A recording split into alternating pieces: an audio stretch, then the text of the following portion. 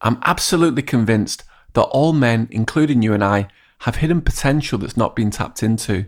The team and I have designed a quiz for you to work out what that could be, and there's a link to it in the show notes. I'll tell you more at the end, but for now, enjoy the episode. I text him. I text his phone all the time still because just miss him. Just miss him. And it's unfair that he's not here. Sad he's not here. Welcome to Stories of Men, Beneath the Surface. I'm Alex Melia. Join me as we discover what it means to be a man in the modern era.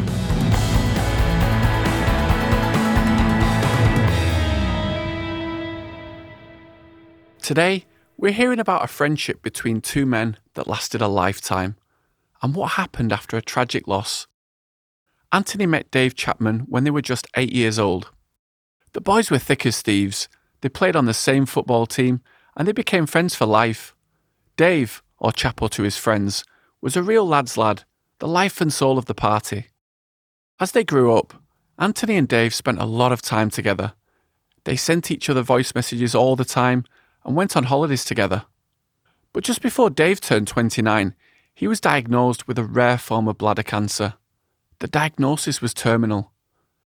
Anthony remembers going to visit him in hospital near his final days. We walked in and me and our other best mate, Beza, Scott, we're both trepidatious to get there. So we started walking slower. Obviously, we're desperate to see him. I don't want to see what condition he's going to be in. It was a surprise. He wasn't expecting us. And it was late. It was late on a Saturday night. And because he was 29 and they were 60 odd, 70 odd, 80 on the ward. And everyone liked him because he was young and loud and funny. And he's just a nice, just very personable. And we walked in and we did the old handshake we always did, a little cuddle. And I said we surprised him. And it was a bit sheepish at first because being a proud man, he doesn't want his mate to see him, with a bedpan beside his bed. We didn't care. We didn't give a fuck. We just wanted to be there for our friend that we love and care about. As soon as we sat down, me, Chapo and Beza, it was like we were in year 9 again on the school field, just being silly, being naughty, being loud. The nurses came numerous times, turned up to be quiet and just being inappropriate. We were just being kids, mate. We were just laughing. He had a really distinct laugh as well. You knew that was Chapo. He had a really distinct Cockney accent, his Mockney accent. It's very deep. His laugh was really loud. Like me and him, you knew it was us. Do you know what I mean? You knew it was us. But he was in so much pain. We were there for hours. He was a kid. He was young. They knew how in pain he was, and they saw him laugh and heard him laugh. And laughing's good for the soul. Laughing's good for the body. So I stayed for a while, and then we were a bit too loud, and he was getting tired. So, but let's go. Gave him a hug. Said, miss you, mate, and I'll come see you next week. And I saw him again, but in my head, the last time I saw him is when I was with Beza. If I could relive a 2-hour period, it'd be that because it was just really funny and it was just really good. I text his phone all the time still because I just do. I'm obviously in the fortunate position that I've never had a friend die, touch wood, but so I can't begin to imagine. You expect your grandparents to die at some point, not a 30-year-old best mate. I'm fascinated about the love between two straight men. You've been mates all your life, and I think there's something really beautiful and poignant about you still continuing to send him WhatsApp messages. How did that start, and why do you do that, and what does it mean to you? Just miss him. And I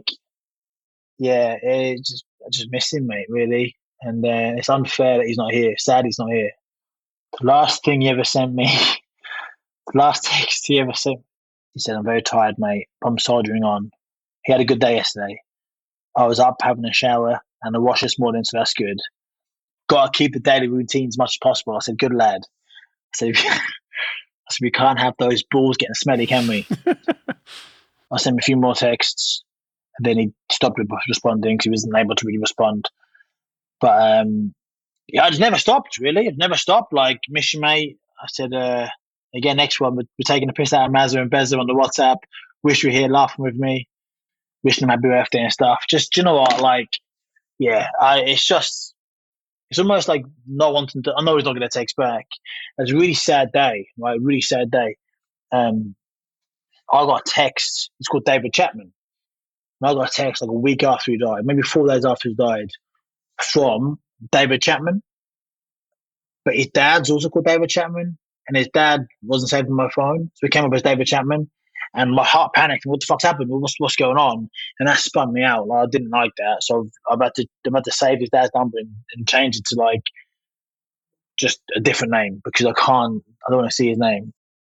This cancer, which he had and eventually, passed away from, is so rare anyway.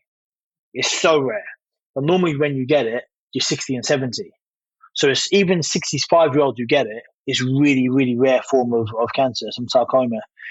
But for a 30-year-old to get it, they didn't even put two and two together. So they didn't blood test him. And he rang me. I was at lunch with my mate. I went to the golf club with my mate to have lunch. And he rang me on a Friday afternoon. And he said it to me. And he was like, "Oh, I'll be right, mate. I was right, and he's I'll be cool. I'll get through it and stuff." And typically, Chapo, very, very stoic, very strong, very resolute. And then, mate, I'm here for you every step of the way. And I come off the phone and I went for a walk. I fucking didn't really cry, but I had like tears in my eyes, thinking, "What the fuck? He's 29. He's a baby." Do you know what I mean? What was the feelings going through your head? So what that made you cry? Was it the feeling of the loss that he's not going to be there in future? Or? No, because I thought he was going to be there. I thought it's fucking Chapo. He's tough as fuck. Like, he's not gonna, and he's 30, he's 29. He's not gonna die from cancer at 29. Like, that doesn't happen. Do you know what I mean? Like, it doesn't. It just. I didn't think it was. I never thought. I always thought he was going to be there, and I thought we'll be this, and we'll do this, and I'll be there for him. The boys will be there for him. His mum, his great family. He's 29. Chapo was. He was a lad. He was a proper lad. Where he worked at Asda. He stacked shelves at Asda, and Chapo's philosophy for most of his life was, as long as he's got a few quid to have a few beers with the boys on the weekend and go watch West Ham, he was happy. I can't talk about losing a friend, but I can think about losing family members, and it feels like there's a void in your family or in your network of people. Does it feel like that with David, where you've got this social group, you done all your stag do's and all your weddings together, but he's just, it seems like the life and soul of the party, and he's just not there now. And is that what you're doing when you're sending in WhatsApp messages and things like that? Is it because you're trying to fill that void? I guess so. At his funeral, lovely day, and it was emotional, man. I was one of the pallbearers and took the coffin in and turned up at the funeral, and it was during COVID times. We could have 20 people in the funeral. Hundreds of people turned up. Hundreds from school, from work, from this. Hundreds. I'm getting tingles talking about it. And then we went back we had a big Airbnb with a swimming pool and stuff afterwards. We had like the wake celebration there, and we all got so drunk. It was a gorgeous day in June. Like, something funny would happen, right? Something funny would be said in our group. And I'd look for Chapo to tell him, to bring him in, because me and him had the same humor. We were so like, we just laughed at everything. And like, something funny would happen. Fuck, Chapo's got to hear this. Where's Chapo? Oh, fuck. We're at his funeral, he's not here. And so the more drunk I got, the more forgetful I got. And I go, oh, fuck, Chapo, where's Chapo? And go, fuck, he's not here. And that was like, for me, it was like, it was not going to be here anymore to share these moments with, And actually, there's 7 of us. We're best mates in the school. We were really, really tight. And when he passed away in 2020, that was either going to bring us really close, us 6, like unbreakable brothers for the rest of our lives, or we were going to like disperse. Actually disperse. Like, we don't talk to each other much anymore. The WhatsApp group is dead. We just don't talk much anymore. And it's strange how he was the glue, right? He was the glue that held us together. And I guess it's all like, all our memories are intertwined with one another. And I guess it's painful. We don't talk about, like, we just don't talk much about it. I talk to all the boys individually. I talk to the ones I want to talk to individually. But like, as a group in this setting, like, yeah, it's kind of like he was he was the nucleus, the glue, and now with him gone, we've just kind of like spread out, and it's actually really sad. It's all like the synergy of 2 + 2 = 5, and it sounds like he was that person who made it 5. 100%. Even as a kid, even as a teenager, like he had this charisma and gravitas that like you wanted him around, and days were better when he was around. I keep talking about how funny he was. He wasn't just funny, and this is the sad part of our friendship that we were then developing. Our friendship was mainly like born out of laughter and humor, and then the year when he got COVID, he was down in London at the Marsden for a long time, basically a whole year, staying at his auntie's house, who's just around the corner from me. So we'd spend a lot of time together, and we'd have these long, deep like conversations on the phone and in person and in the hospital, which we never had before because our friendship is born out of humor and school and funny stuff and football and boxing and sport. And then our friendship went to a whole nother level, and we started developing this understanding of each other and real like kinship, which we hadn't done before.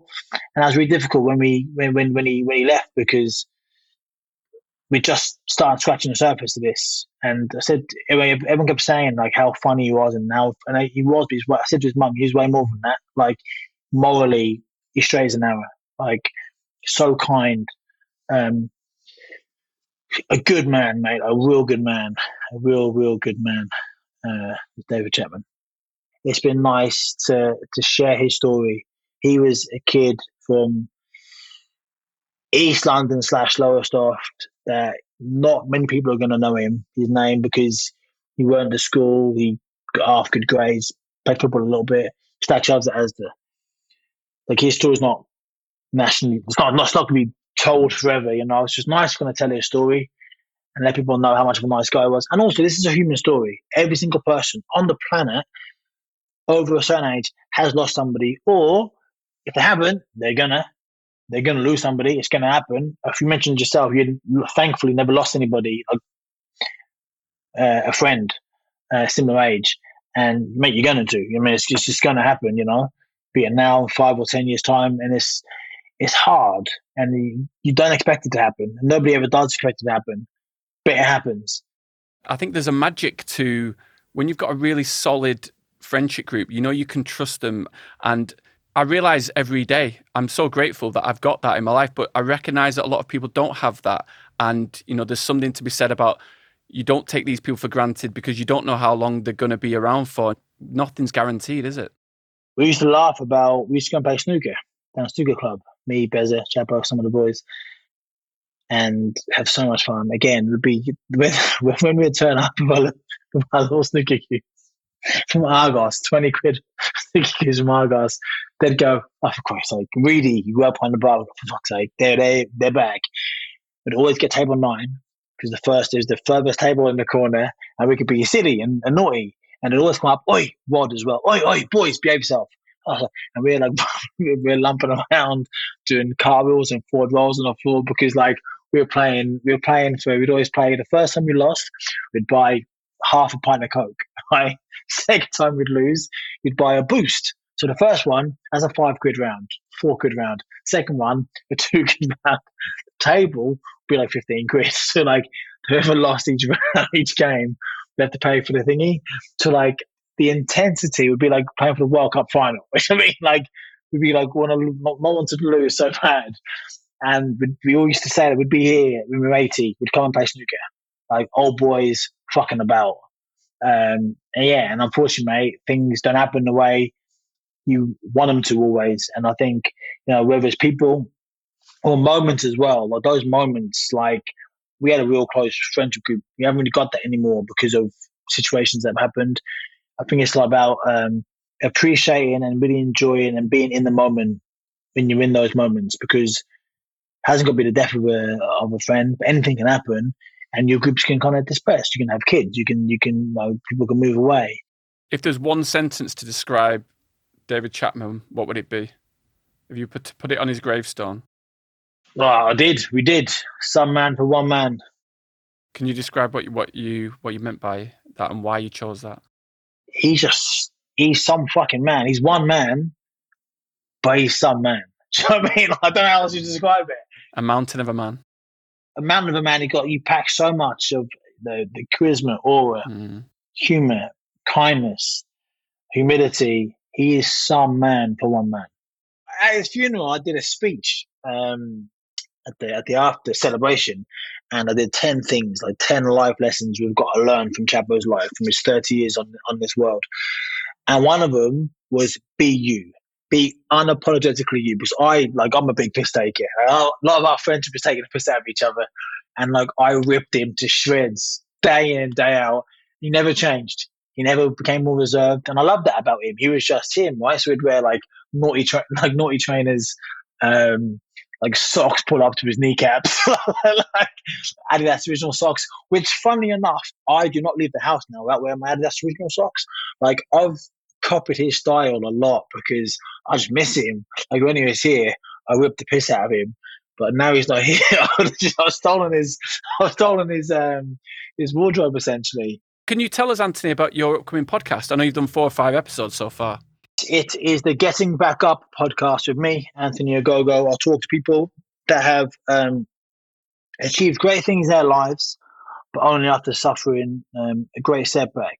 So I'll talk to athletes that have achieved amazing things in their lives, but also regular people that have achieved amazing things in their lives. And it's inspirational, inspiring people for those that are on the verge of giving up, as I was for many years. When I had my eye injury, I was on the verge of giving up, not just my boxing career, but on life as well. I was on the verge of giving up. So I was always trying to listen to inspiring stories to kind of get me through one more day until I had enough onus to get myself through those days. And that's what I want to do, is just kind of just broadcast and highlight and spotlight people that have had amazing stories.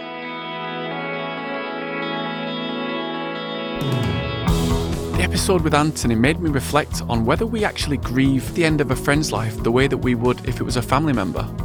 And do we as a society overlook the impact a friend's life can have on our mental health? For me personally, I would think of a close friend dying the same way that I would think of a family member or a partner dying. It's the shock and surprise of it, because I'm 35 years old. If a close friend died, it's very different to if a grandparent died, for example, who was towards the end of their life. The really sad thing for me was that it just felt like it was getting going. They'd finally started to talk about deeper topics away from the banter and the jokes that you have with your friends. They started to talk about where their lives were going and the meaningful impact of their friendship. Something they wouldn't have even dared to speak about many years ago, which feels like a pretty similar journey to a lot of male friends. Is there a lesson there? Should we be telling our male friends what they really mean to us before it's too late? Because life is not guaranteed to anyone. My own experiences of close friends telling me that they love me or me telling them is usually on a dance floor when we're drunk at 3 or 4 a.m. And as men, I think we want to get beyond that. We want to be able to tell each other in a sincere way how much they mean to us. Tell the people in your life that you love them.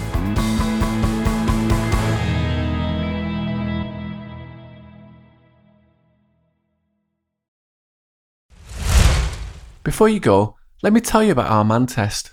The team and I created it with the belief that every man has hidden, untapped potential, and I want to help you discover what it could be. Let's face it, we've all got dreams and aspirations, but the stresses of life can get in the way. I know I've been there myself. As men, each one of us has skills and knowledge that sets us apart from the rest. It's about discovering what they are and making the most of them. The man test is simple. It takes less than 3 minutes and will help you discover your true strengths and talents by working out what kind of modern man you really are. Find the link in the show notes and take the man test today. You never know, you might just learn something new about yourself that you didn't know before.